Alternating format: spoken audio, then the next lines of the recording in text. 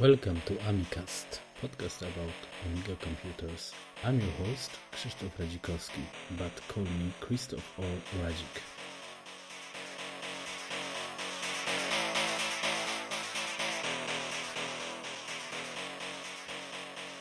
Welcome in episode 20 of Amicast, and this is the dream are coming true. To me, I have the special guest like always, but this is special guest, Trevor Dickinson. So Amiga father now, I can say. And hi, how are you? And we are here in Amiga Ireland meetup. So thanks, Krzysztof. Thanks for inviting me. I know you've been trying to get me for a while. Yeah. I live in New Zealand these days, and its time zones are not good. But it's nice to be here. It's nice to finally meet you, and it's really good. It's a nice little show, isn't it? It's very, very nice, and I think the third edition next year will be even more popular because, for example, of you or Mike from Colanto, or there's a lot of great guys, and there will be more. I think the one stuff is we can see at the show the X1000 and the new X5000 after, let's say, too much years of waiting.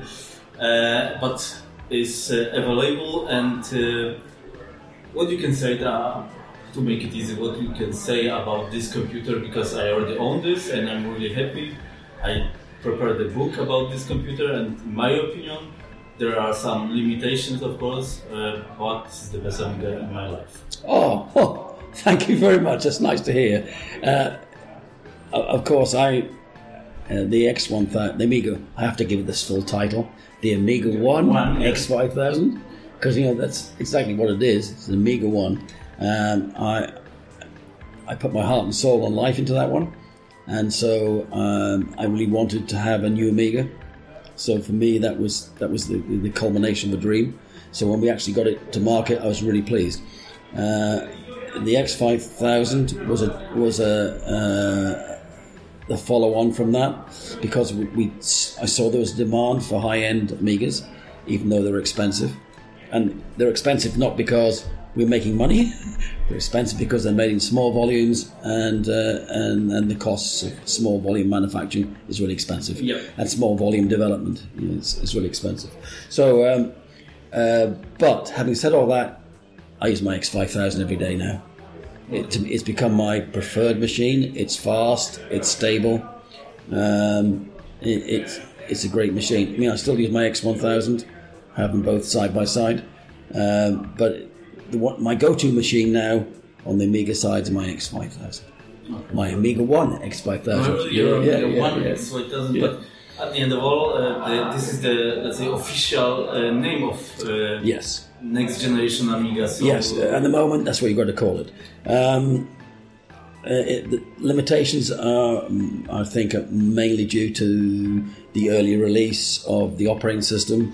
It's called pre-release, and it's pre-release Amiga OS 4.1 update, final edition update 1.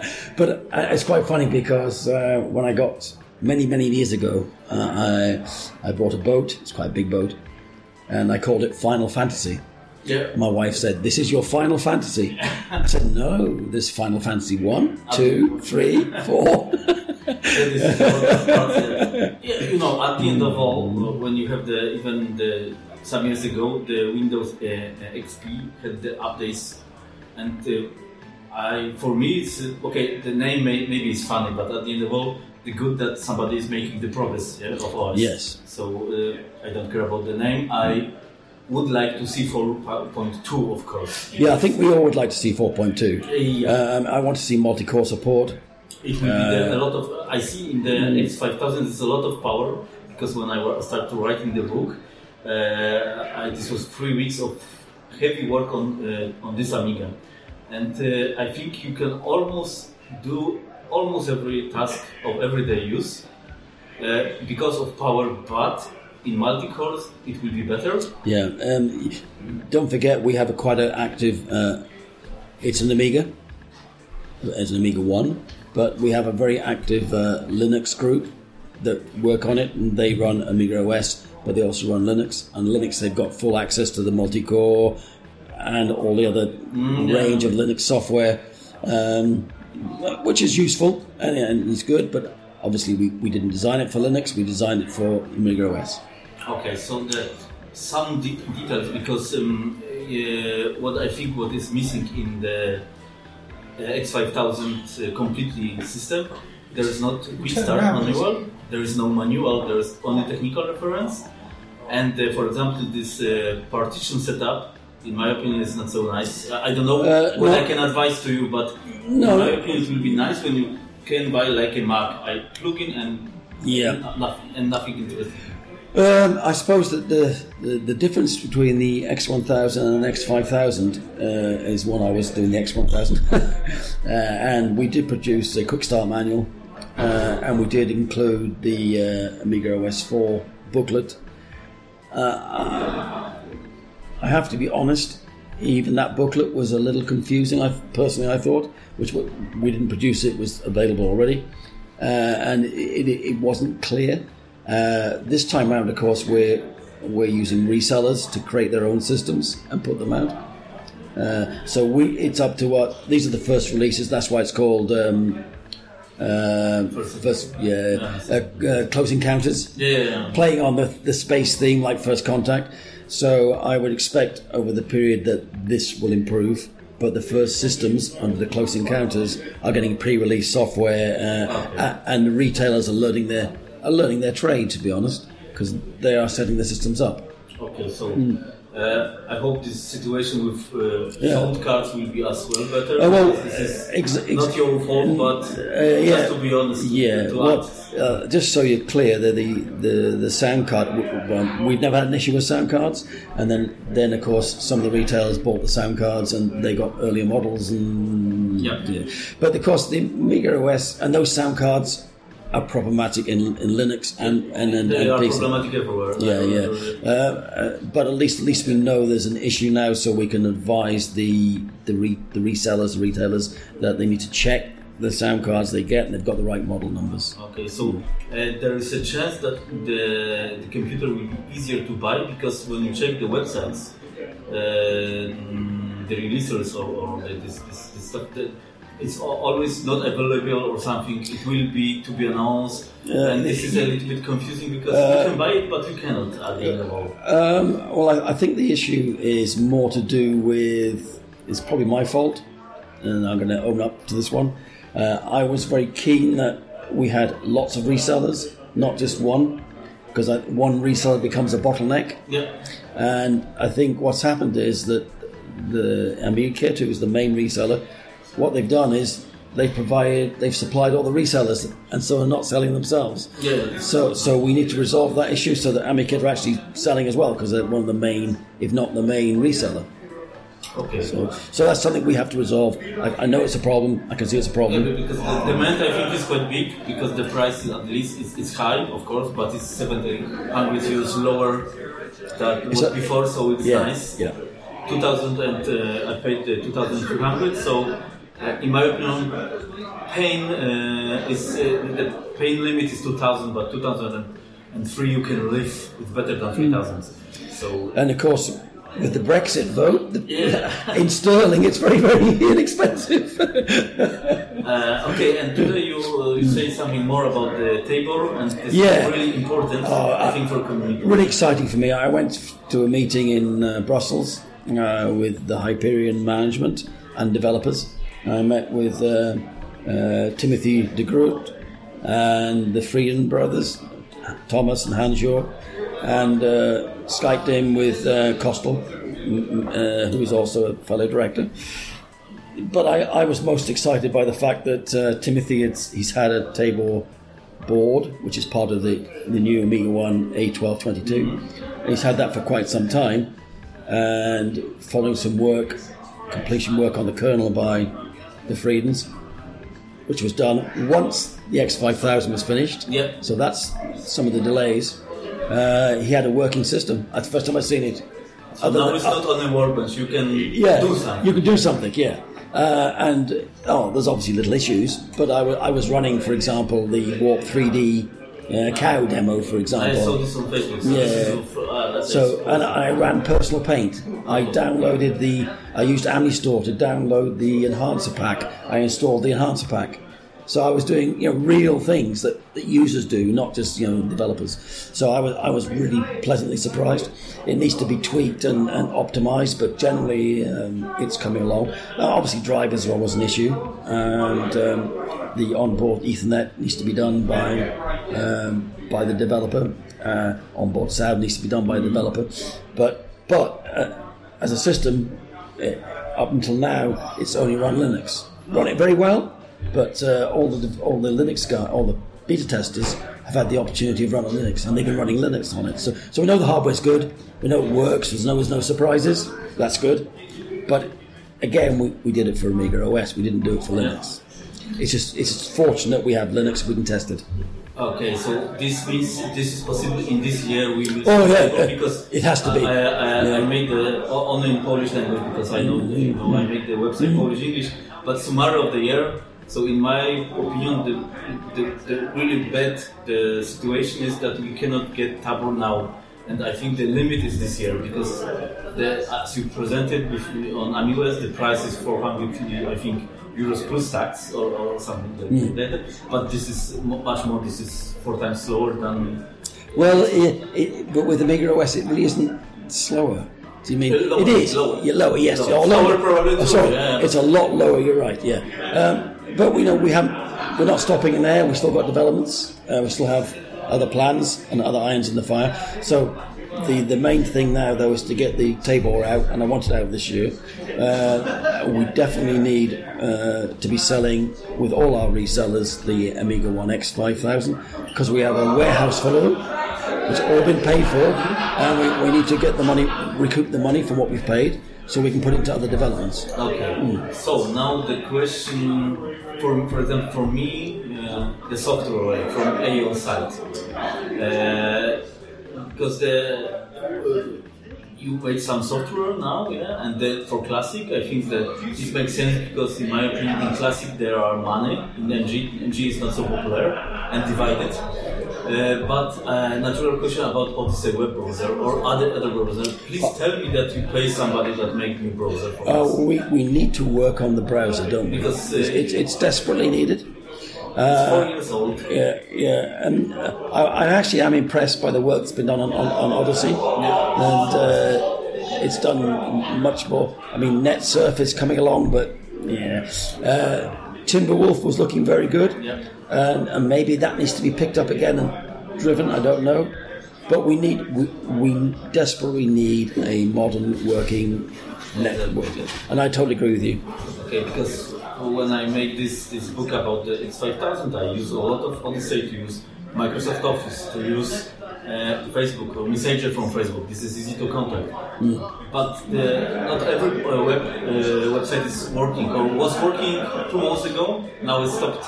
Yeah. So in my opinion, if you want to bring Amiga NG to, let's say, every home, we need at least browser because I think it's a crucial part of the system of the software, and I know other people who are involved in OS4 think the same. So it's something that we've got to work on. Okay. It's a priority to me. It's one of the priorities. Please, only you can save us. No, there are lots of good people who are working very hard. I mean, I'm pleased I can contribute to that, but we need to work together as teams, not apart and separate. Yeah, this is I think the browser or other software. This is the problem that only one guy is going to make development of something, and one guy is not enough. And if something happens, the guy disappears, like the FAT from the Odyssey.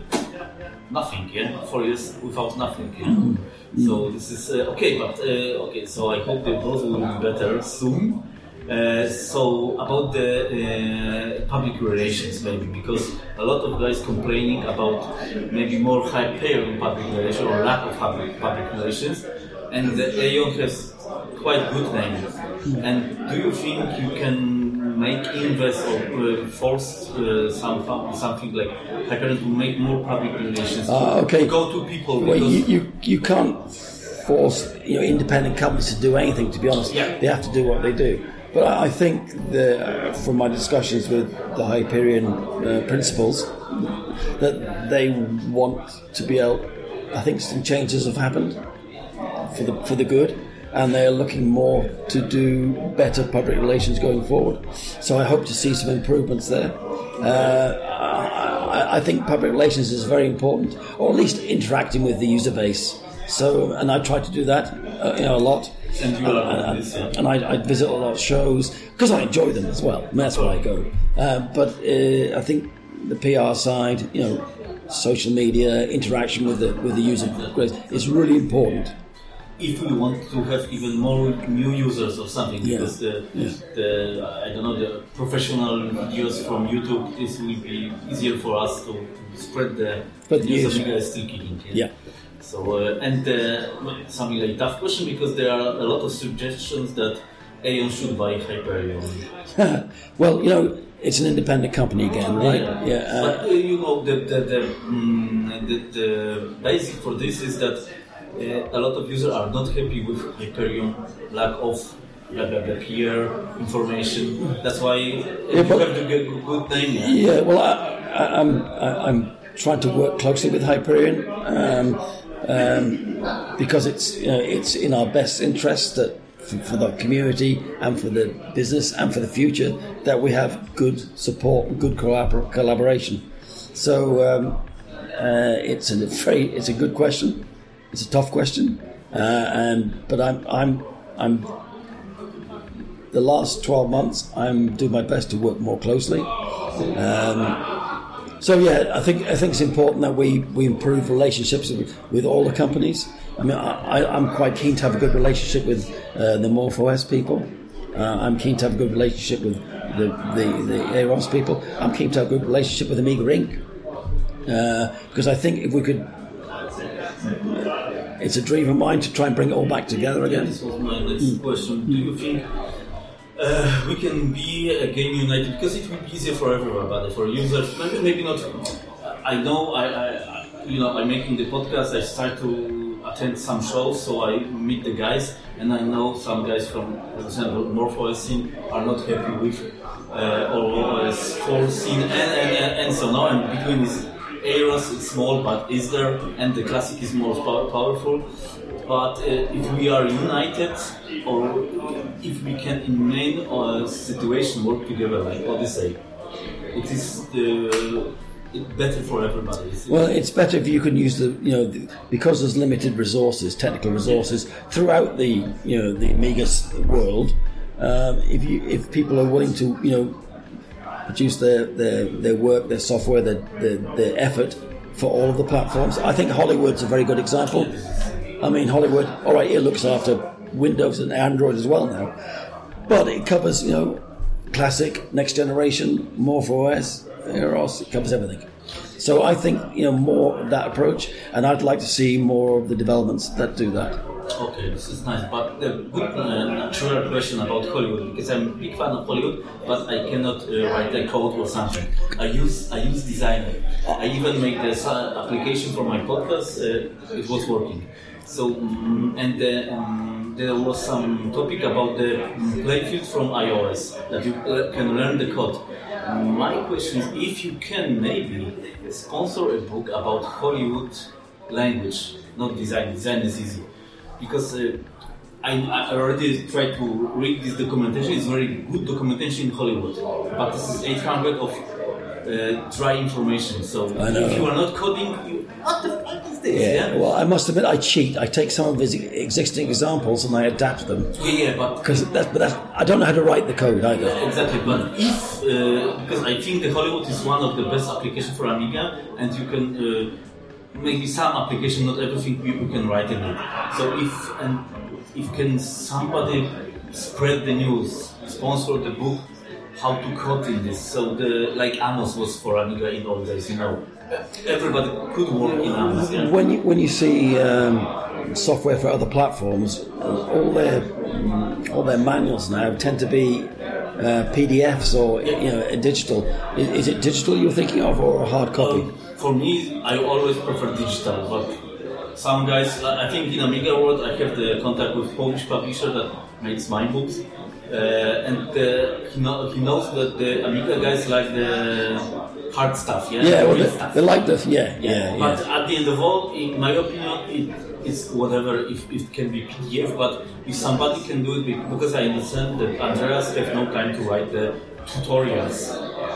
And it's tutorials. It's what you're I'm talking not about. talking about tutorials. The best way is, as I see this, let's make a game, and we start the game from point 0 to the point 8, and the guy that is reading this can learn this. I know how I learned Lightwave 20 years ago because of tutorials or something. And this is the best way, because information is too much. You cannot learn. So. And you are something like Amiga Angel as well. So that's why I'm asking you, because we are lack of the cash in our community as well. Yeah, that's one of the problems we have, and that obviously we're very spread out. We're worldwide, but it's still quite small and quite specialised. I mean, I'd like to see a Hollywood manual. I've done it by just, as I say, copying what he's done before and altering it myself a little bit, just so you can do it. But tutorials is probably the best way to go. So anyway, but let me think about that one. Okay, so another maybe question about the classic, because other way. What I see on the Amiga market now, your company or the red camp, the blue camp, this is MorphOS. It looks like the MorphOS is start to die. It's, in my opinion, end user, no contact, no information. Looks they are going down. This means your approach to make it a little bit, because I understand you want to make a little bit in commercial way this OS4 situation is winning, or this is good approach in my opinion. But I think the most money is in classic. And you said you want to bring some software for classic. So do you want to invest in the classic direction? Well, we some money? We are investing in the classic direction. I mean, it's taken a while to come out. The hardware's been available for a long time, but the Prisma Megamix card is now out. That's the classic. Yeah. And this is another tough question. Why there is no advanced AHI drivers, because after so many years this is disaster, Well, what slowed this Prisma card coming out was the lack of drivers, or the lack of stable drivers, and so I'm not involved in running that project, but it's run by Matthew Lehman, and he commissioned some developers in Germany. They've done a really good job, so that's continuing. So you'd expect to see more upgrades and improvements to that, along with drivers and GUIs and GUIs, interfaces. So that's not finished. It's just the first release. Okay, so at the end of all this means we will get more classic hardware from Aeon, or? Yes, definitely. More and more bespoke hardware and ideas. Aeon and Amiga Kit. Amiga Kit's working a lot of hardware, and also software. The Enhancer software pack is quite a massive amount of software, and the vast majority, the recent released SE version, most of that's going to work on Classic as well. And there'll be a Classic version coming out. I imagine with the next release that comes out, 1.23 will should include OS Classic version. Okay, so and this means I think you are in a really good relationship with Jan from AmiKit, because your next project, Alice. Yeah. Alice was my dream actually, many years ago. When we can buy it, because it's. Well, what we've done is that. We did a deal with Alex Perez. He has a company, a small company in the States. Why I can't remember its name, I apologise, Alex. And he's going to do a test launch of Alex for the US and European markets, Alice laptops. And he's actually invested into doing that, spent money to do it. So I'm I've got and Jan from AmiKit's been involved. He's really helped a lot, especially with the AmiKit version. Yeah. So Alice is, it's AmiKit that just boots into AmiKit, but has a rabbit hole feature that runs Linux programs. We've got obviously Windows, and obviously we've got OS4 Classic. But Windows now has the new version of WinUE, which has the new Classic as well. So that's got better memory, better graphics, and I've installed Enhancer on that. So the Enhancer SE version installs quite well into that. A few little glitches, but looking quite good. So the Alice's was my attempt to, and I wanted it many years ago, and I called it Eliza then. I don't know why I called it Eliza, but I turned it to Alice because I could play on the words, an Amiga laptop or a laptop incorporating the classic experience. Because what I really want is a PowerPC laptop, but I'll stick with Alice for the moment. Okay. So, and when it will be available? I expected it to be available after AmiWest, but this time it takes, and of course Alex has a full-time job. He's like everyone has. His side company, his small company, he's doing lots of classic stuff, little classic bits and pieces, hardware, and so he's fully invested in the classic side. Okay, so I'm confident that it shouldn't be too much longer. So the next maybe let's move to the software and we'll can start to finish maybe because I can ask you for but the LibreOffice, when it will be available? Yeah, right. Which version is this? Well, it's like all these things. You can keep working on it. I commissioned the Freedom Brothers. They're both working on it for me, and we had a version just after AmiWest, which we thought would be the version we went out to beta testers with, and I started asking for beta test volunteers. They've made one or two other changes so we can have a better experience for the beta testers. So I'm expecting that. I was expecting it last month, Christmas. So I would expect within the next month we'll be putting the LibreOffice beta test out and running. So then we get some feedback. So in our meeting in Brussels this week, we agreed we would have a separate server, a Mantis bug tracker for Aeon to use, and then link to their full server for their own internal work. So we're organising how we're going to do the beta test at the moment.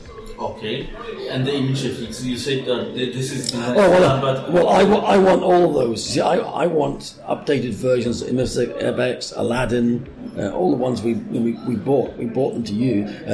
Octomed's been worked on, so I'm expecting that'll probably be first because we've actually had work ongoing with that. The other ones we need to take our resources because even though we've got 20 developers, they're all doing other things. So they're not full-time developers by any means, and it's only when they have time and are able to do the work. Okay. So that I expect to be slow. I think Octomed first, then the others we'll look at. And the AmiStore, because I suppose the AmiStore should be available for other systems as well, the Classic and MorphOS, or not? I want to see AmiStore available on everything, but of course it's written in Hollywood. Yeah. That's why it's theoretically easy support. Yeah, so it should be easy support, but you need some work on the interface to make sure it looks good or works on other platforms. It does run on Amiga Forever now. Except you can't download things because you need the security sorted out. It does run on, because it runs under Amiga OS4 Classic. So on Alice you can download.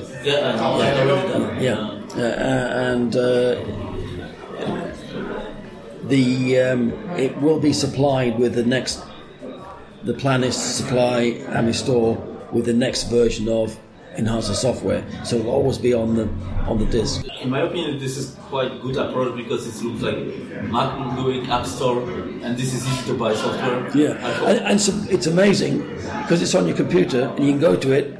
It encourages you to buy, which is good. And what we're finding is developers, more and more developers are wanting to put their software on. Because so if I am a developer, how I can put software there? Well, first of all, you just contact Matthew Lehman and agree the price you're going to sell it for. What you're selling. And you take some percentage? It's a small percentage. Okay. It varies depending on how big the. But we handle all the VAT for all over Europe, or non-VAT. We handle the charges, we handle the tracking, and we provide updates to the developers so they know exactly where they stand, what money they're earning, and they don't have to deal with anything other than get the money when it comes in. Okay, so And no handling in VAT, that's all handled, because in Europe you have to apply the VAT for the country that they're in, and that's all variable all over Europe. Yeah, this is a good question. Maybe in future, can you give us the prices with tax? Because a lot of guys in Europe, when you say the X5000 will be 2,000, everybody, oh, mine's cheap, and then this is tax somewhere. Yeah? Well, see, some countries there's no tax, so when we ship to this, actually the prices for the X5000 was including VAT, and so if you look at the advert, it says $16.99 or brackets 14 something without tax. So we've got the tax price in there. But AmiStore, I think, it's because the calculation's done. You don't know what the price is until you know what country you're in. It's not a big difference. This is the software is not so expensive at the end of all. No, true. But you'll find that in some countries the tax rate's 19% and some it's 23 or 24%. Yeah. So it varies. So you can't tell the price until you know what country they're checking out from. Okay, good. So it was not so bad. No, that's right. We can good. finish this. You happy? This is nice. And you will be in the noise, I think, yeah? Yes, I will. So I can make an update. That'll be good, yeah. That'll be great. Yes, I'm really big fan of Amiga NG. I want to use it every day. I'm thankful that you are doing everything. Well, it was quite interesting. When I first went to New Zealand, I had a PC which broke, and I had a Micro A1C. And I had to write one of the articles for Amiga Future. And all I had was a Micro A1C, not a laptop or anything else. So this is a few years ago. So I did the whole article on the Micro A1C, and it surprisingly I could do it. After what I achieved with X5000 in the 3 weeks, I think you can do it a lot on our Amigas. But of course we need the browser. This is the browser is the weak link for me. Yeah, exactly. I was very pleased about. I think the problem with the Timberwolf browser was that it was done to get to a certain level, and then it was because they had other work to do. So another question, because a lot of guys as well say that we should switch to Intel. I was the fan of this approach, but when I analyzed everything, the guys saying that MorphOS team want to switch to AMD processor, so fuzzy Intel, and I think this for MorphOS is, in my opinion, this means they are dead, because there are we don't have developers. So who will write again the whole software? It's a difficult question, because the first thing is the idea of switching to a platform that's readily available. What are you going to support? Are you going to support only one like Apple do it? Yeah, but it all changes every time it comes out. It changes. So like this sound card from X5000, exactly, is the same, but the revision is different. They never stay. Yeah, exactly. So you're dead, and so you're always chasing yourself. So if you want to design a custom motherboard, x86, it'll be the same price. There's no difference. And so, because you want to have a system that doesn't change, that's yours, that you can control, so you can control what people are getting, so it's not changing every 5 minutes. Then you have the same problem with NREs being exactly the same. It's no cheaper. It doesn't help. One thing about next generation is generally, as long as the driver's available, the software, the cards all work. PCIe cards, PC cards, hard disk drives, CD-ROMs, SSDs, they all work. Yes, this is true. And I forgot to ask you, do you think we can use because now I think, I don't know, in everywhere, but in Europe, this retro movement, the retro scene is big. It's big. Can you use this? Because in my opinion, you should try to use this retro movement to maybe ask the let's say North and South, when you have the cult game for Amiga, to make a remake for this, and use our Amiga 1 to be something between retro, to not stay in the retro era. You know what I mean? Well, I'm quite keen to get, which is not new games, unfortunately, but ports of existing games. I think that's important. Yeah, good remakes. It's much easier to do a port because you don't have to do all the audio, visual, graphics, whatever. And having now found out a lot more about games, speaking to Mike Clark and hearing John Hare, the amount of money that's put into developing games with no guarantee of success is almost worse than hardware. Yeah. And so even games like Angry Birds, which was a massive success, that was their 51st game, something like that, and they had investment from venture capitalists of hundreds of millions, at least tens of millions of dollars. But it took them 51 games to get the big one. Okay. So and they've got a big market they're aiming for. Yeah. But the big market means this. It's not so easy to be on the top. If the market is smaller, it's not so easy to go to that. But theoretically, it's easy because it's not so big guys. The sharks are maybe 2 or 3, not 10,000 of them. Yeah? But then again, you want to make lots of sales, and so you need a bigger market. And that's it's a catch-22. Where it's all about size, number of people, and cost. So it's always a balancing act. And it's been an interesting journey for me because obviously you have to spend way ahead of the return just to get into the market, just to get the hardware out or the software out, and that's what I've been doing actually. Okay, so maybe last question. Yeah. Do you think in the, let's say, near future or something, our developers or core developers can have the situation that they can only live from Amiga? Because then it's, you know what I mean, yeah? Then you are a full-time job. It's much more easier to make something. Yeah, well, if you're a full-time job, you can concentrate on it. Yeah. I don't think that's possible at the moment. Will it be possible in the future? I would say no, not really, because to be able to pay real development costs, I mean, developers are expensive. Yeah, I know this. And I just don't see it happening. But I do see it happening where they can have their day job and do their development on the side, and that's what's happened to most of our Daniel Muster, like Daniel, exactly. He balances. We have a number of developers doing exactly that. They have a day job which they're doing, and they're doing their Amiga development. It needs to be a much bigger market, overall market, for that to happen. Okay, so I think the Tabor will do it this month.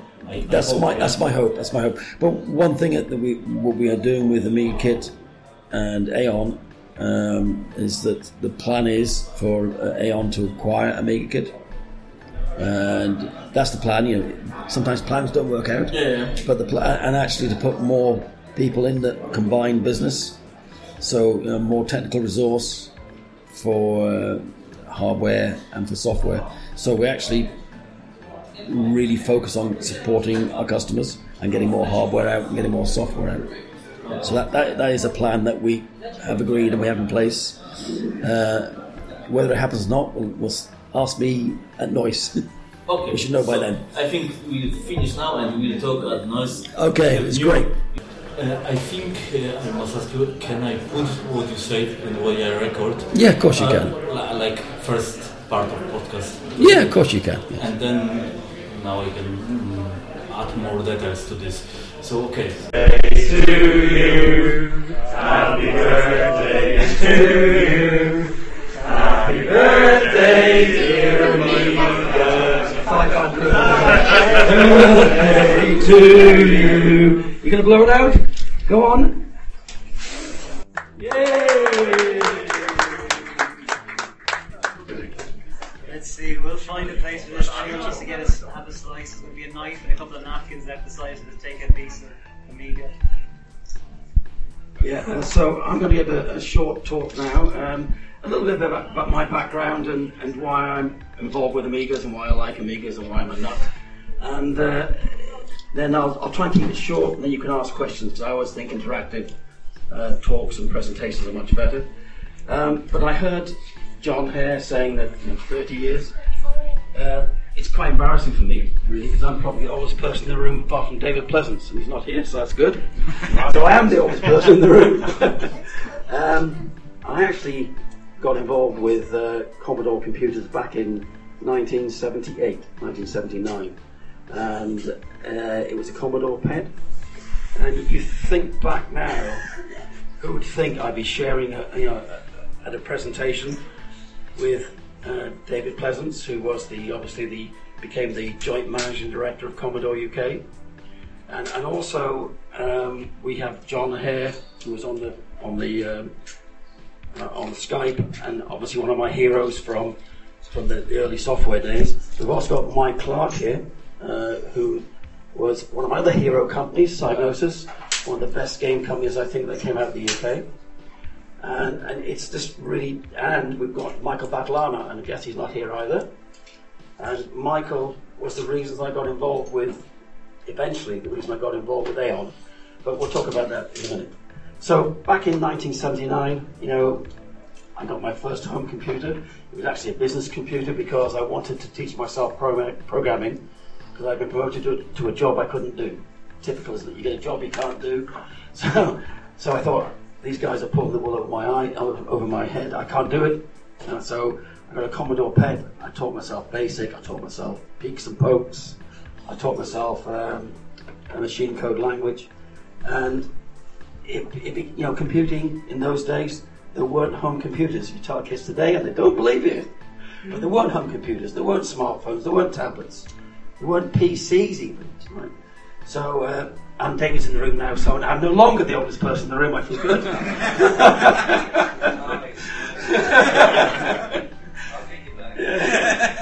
So, as I said, you weren't in Dave. I was just saying, I really felt proud to be in the room with one of my early heroes, David Pleasance, and Michael. If he's back in now, yes, Michael's back in now.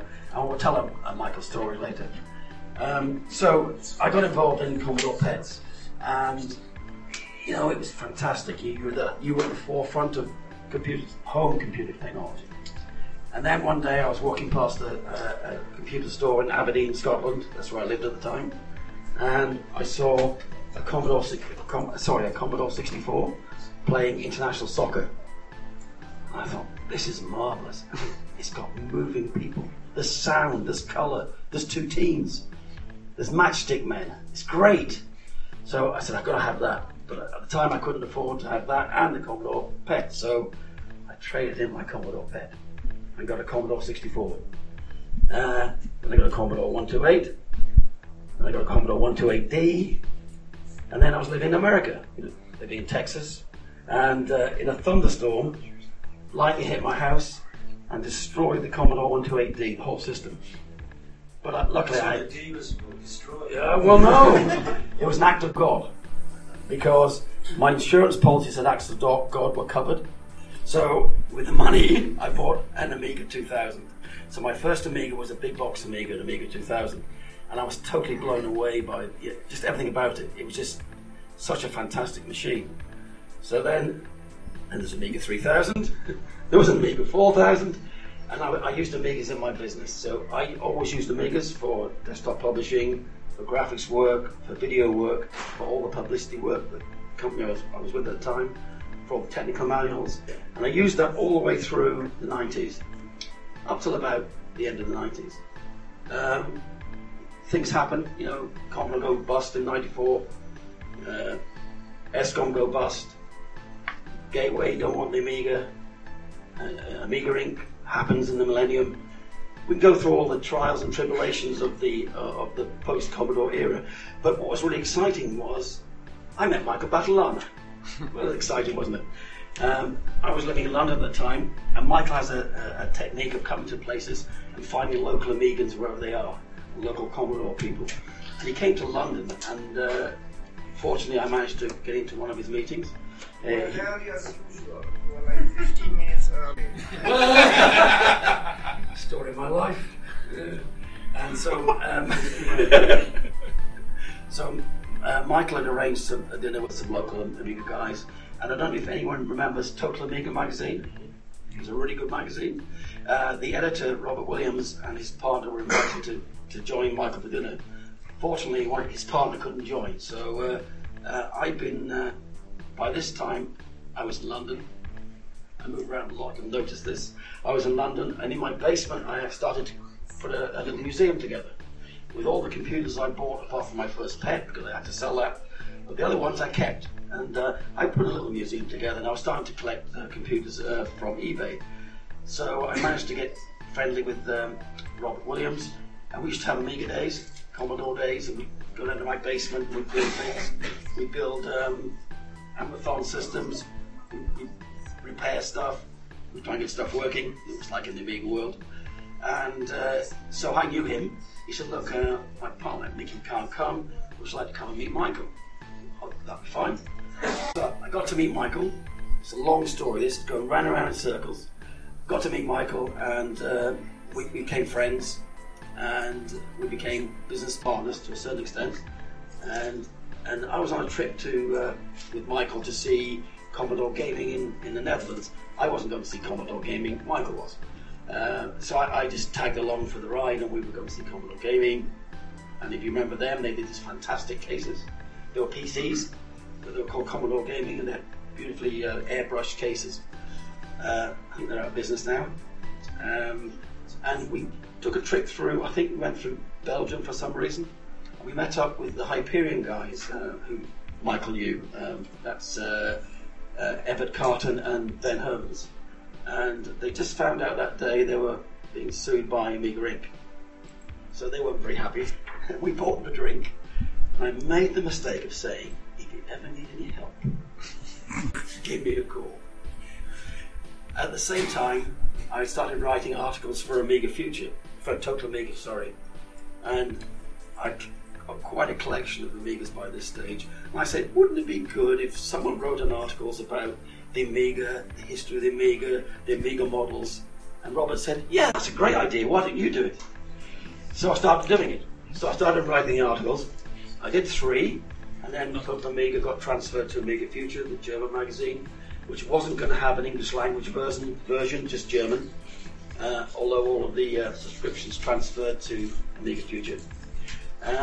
But within a few months, Andreas at Amiga Future says, hey, it seems your Amiga retrospective articles are quite popular, would you like to continue in Amiga Future?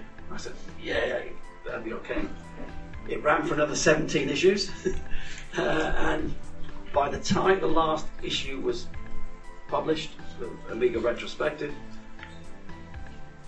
it talked about the Amiga 1X1000. Who would have believed through that period that I'd not only be writing the articles, I'd be actually involved in funding a new Amiga computer. And if you told me back in when I first met Michael in 2007, I wouldn't have believed you. But in 2011, end of 2011, 12, we had a new, and there's one sitting there in that white case, which runs very nicely, and I'm sure Alan will give you a demonstration if you want to see it. So by that stage, we started a new company, and Aeon Technology was formed. We had new computers. I still write for Amiga Future magazine. If you ever see them, it's called Classic Reflections, and it looks at all the companies, all the main companies and individuals who contributed to the Amiga's success. And it covers all sorts. In the current issue, it's just been released, you'll see part 1 of the interview with David Pleasance and Colin Proudfoot, who were the joint MDs of Commodore UK, and the concluding part will be in the next issue of Amiga Future. So that's how it's strange how these things happen. Yesterday, I can't believe it. I came from New Zealand last Sunday, went to Cardiff, had 2 days in Cardiff with the Amiga kid, went to London, had a night out with some Amigans. I do what Michael does now. I go and see Amigans wherever I go. I see bone balls wherever I go as well, but that's another thing. It's probably this. And then I went to Brussels. I met up with Hyperion, and I came back to London last night. In Brussels, I saw the Tabor board running the first ever release of Amiga OS 4.1 on the Tabor, was for the Amiga 1 1222. It's looking pretty good. I was pleasantly surprised and very pleased. So I'm here now today, and I'm ready to answer any questions you've got. You might not get sensible answers, but I'll do my best. When you go to Poland? Oh, right. I always go places when people invite me. Okay, So you invite me to Poland. You invite me to Poland. I've actually flown through Poland. I did a flying trip through Europe, and we landed in Gdansk. A few years ago. It's good. Cool. I have a question about the new machine. Yeah. Who is the end user? And I know the answer. You said people who try to be different or like to be different. Is it true? It's still actually what it is. It's quite surprising because the end users are usually people who've got who actually work in IT. You know, they might be running server farms. They might be maintaining equipment. It's usually people who are actually in the business already, and they come back and use their Amigas for relaxation, which is quite strange. You'd think they'd have enough computers working on it all week. So it is really, thank you very much. So it is really, most of them are people who are in the business. The demographics are very different. In the States, generally, the users are much older. They're more like me. But in Europe, especially Poland, Germany, for example, the UK, the users are much younger. The States, again, the users tended to have big box machines, whereas in Europe, they tend to be games machines, the Amiga 500s, the 1200s. So obviously the X1000 and the X5000 are aimed at the top end, but the new machine, the A1222, is trying to aim back at the less expensive end to get it in hands of more users and grow the user base. What kind of release date would it be Well, I would have said 2 years ago, as I said, because the motherboard's been ready for that long. But our hardware partners, Ultravarus, and now they're building the production model. So the production model's got one or two minor changes, more to do with parts rather than anything else. And it's all now up to the beta testers, because in the next week or so, the next couple of weeks, the beta testers get their first ISO with an Amiga OS 4.1, Final Edition Update 1, 6, 7.2, whatever it is. And then it's up to the beta testers to put it through its paces. But hardware-wise, the Tabor board's been run by about 25-30 people with Linux, and it's been working very well. If you've seen it at various shows around the world or people talking about it, it's a nice piece of hardware. Yes, Alan. So you mentioned Amy West a certain price for the table. Is that staying like that, or has it changed? The price is still under discussion with my business partner. As you know, I want to sell it at cost because I think the important thing is to get it out there and get more users, and then try to recover some of the costs with software, add-on software. To me, that makes sense, and I'm hopeful that's where we'll end up at. Okay, how we can get more developers? Because, like you said, we have old community, and young guys can work harder. Don't look at me when you say that. No, I was looking somewhere. But younger guys can work harder and have more time. Yeah? It's true. What we find, when we talk about developers, obviously there is a development community out there. One thing that Aeon has been working on is trying to get more developers involved, and Aeon has about 20 developers who work, obviously not working full time, and they're obviously getting paid what I call Amiga rates. In other words, they do it for love. They get a little bit of payment. The payment may be in cash or in hardware. So we have a very active developer community. Obviously, Amiga OS has developers, there are AROS developers, there are Morphos developers. So I'm quite pleasantly surprised by the number of people who are still developing. And as David Pleasance will tell you, there are the surprising number of Amiga people in lots of fairly senior positions around the world, and they're coming back because of the retro the retro market that's developing, and people have spare time, spare cash, and want to come back and contribute again and get involved. And that's what we're seeing more and more. But we need to bring in some younger people because we want to make sure that this continues and doesn't just die out with people like me with grey hair. So I hear you say in the AmiWest videos that the stores, the open stores, are open sourcing something. What, Ami Store? Ami Store? Ami Store runs out on Amiga OS 4.1. You know. It's actually an application that runs. It just goes every time you start it. Goes to the web, it downloads any updates, and it's on your machine. It's not a web-based store. It's based on Hollywood. Having said that, Ami Store runs very nicely on the Amiga OS 4 Classic. It actually runs under WinUE.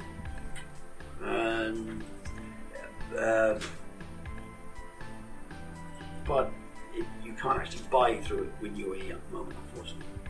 So that's the next thing, because all the things we're doing with our software, the Enhancer software pack which we introduced, we're going to do exactly the same for Classic. So all the Classic users will get OS 3.x versions of whatever's on the OS 4 where possible. And so there will be an Ami Store for the Classic users as well.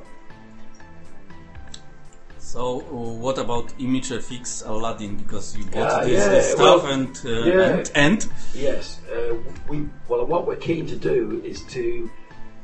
The first one we did was actually TuneNet. A lot of work on TuneNet, although that was always an OS 4 program.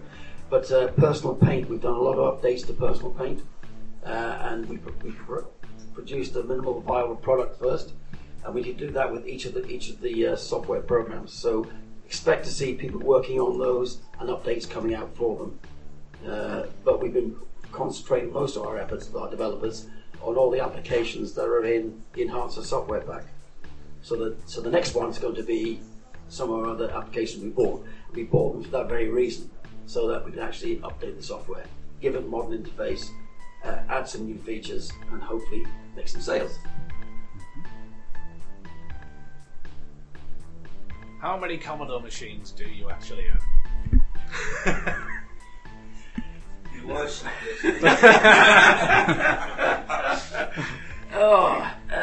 Well, you know the answer because you've seen them. So I can't lie, can I? I own too many. It starts with the Kim 1, which was the first, I suppose, the first one, first 8-bit born. From Commodore, or MOS Technologies, which is Commodore. I've got a whole range of PETs, all the PET series, I've got all the TIM series, I've got the 64 series. 8 bits, I would say, is about 60. 16 bits is about 60. 32 bits is about 60. And I reckon it's about 200 altogether. So what I was thinking about doing was, rather than keep them stuck in my little museum, was to put them into the local museum as a micro homage to the micro age. Unfortunately, it's mainly Commodore, and next generation Amigas, and of course now my machines that Aeon's making. Did you have a chance to meet or work with Jack Tramiel? Right. No, you should ask one of our other guests here. Jack Tramiel, if you think about him, he left Commodore probably in 84. Yeah, so he was never part of my life. I never met him. All the stories about him are probably true, and I'm sure Dave can give you some stories later. And these stories are best told when you're having a few drinks and there's no cameras. And this isn't recorded. What about the other person in Commodore, Irving Gould? Irving Gould. Now, pitch for the Amiga retrospective. If you want to find out the whole story, you're not going to get all the juicy tidbits because they're always in people's heads, like David over there. But if you want a good feel about the history of Commodore from the day one, go and read that. It's free on Amiga Futures website. You can download each issue and you can actually read it. But Irving Gould was the money man behind Commodore, and he was like the VC that backed Jack Tramiel. How you don't say the eel? So someone told me. And he backed him from a typewriter company to a calculator company to a micro company. And so he was the money man behind the whole thing. And when he fell out of love with Commodore, because it was no longer giving him the returns he wanted, he shut it down. So that's really what you can say about Irving Gould. You mentioned Amiga Inc. So the website's still up. Well, there's lots of Amiga Incs. Which one? The Amiga. Amiga.com. Yeah. Well, it's Michael can chip in here if he wants as well. But Amiga Inc. They still exist. As of today, they exist. Yeah. As of this afternoon, I don't know. Yeah, exactly. Yeah. No, I was in touch with Bill yesterday. Oh, right. Yeah. So when you will buy Amiga.com? 20 million. He might answer. No, Sorry. later I'm told that Yeah. we exchange some words later. Yeah. I don't speak for Amiga Inc., but I have. Yeah. You can't speak for Amiga Inc. because he's not your So I think the question was Amiga Inc. Can we buy them? The last time I asked about it was $20 million. They will go down this patient. My hair was black then. What about the name Commodore? Because recently, no one has. Anyone within reason and money who has a business plan can go and license the Commodore name from the people that own it. Is it worth anything? It's worth something to some people. And as the years go by, then things lose value. I go to the States a lot, and I go to the shows in the States. And why you come to America? I'm going to an Amiga show. Well, what's an Amiga? So you've got to realise that things have a value and a time. I think Commodore name is probably worth something in Europe, and obviously the people that own the Commodore name believe that because they license it. And some people try to copy the Commodore name, and it's not legal even now. So what do you think makes the Amiga so special? I think it's the people. If you've watched the Viva Amiga movie, it's not a history about the Amiga computer and all the various models, and it doesn't go into great detail, but what it does talk about is the people and the passion. And I watch that movie and I feel kind of sad when I watch it, and then I feel happy and I feel sad. And I had black hair in that movie. Yeah. So dye is a wonderful thing, But I think it's the people. And I like the fact that I can go anywhere in the world in a group like this, and I can say preemptive multitasking, and you go, yeah. Or I can say custom chipsets, and you go, yeah, now you're talking, right? And it's anywhere else you go in the world, it's a Mac, it's a PC. The Mac world did not have a Mac 30th like we did. All these Amiga 30ths around the world, why did we have it? Why hasn't there been a PC 30th? There's something special about the people that are in this room and the people you meet all around the world, and we all have a common bond, and I can't explain it. I really can't explain it, but it's something that I used to watch. We must all remember the adverts, was Think Different. That was Apple, wasn't it? Think Different. They always show a guy in the business suit who was the IBM guy, and a green and black screen, and they show this hip guy on his Mac. And I love the Dave Haney quote. Can I remember it? What is it? What's the quote from Dave Haney? Amiga makes Mac users look like PC users. I love that quote. So. Yeah. I've got time for one or two more questions. So maybe again Yeah, sure. Why you bring Amiga back to us? And this is only your wish to make it real? Or do you have some business plan? Because, as you say, we have the Mac and PC, and there is still place for another player. Yeah? That's a much bigger question, to be honest. In my other life, I'm a business angel, and so I work with lots of cool young companies, cool technology. One of them is here today. You saw Friendo. I'm a small investor in Friendo. I like technology. If you're asking me, can we make Amiga the way it was? I don't think we can the way we are. I sat down with some of the original developers, and we worked out it would take $10 million to at least attempt a small relaunch of the Amiga on a reasonable scale. I'm not taking worldwide scale. I prefer to do what I'm doing, which is servicing our retro and next-gen market, and hopefully building that slowly. Now, it would be a lot easier if we had 10 million. 10 million is not a big number in this type of business.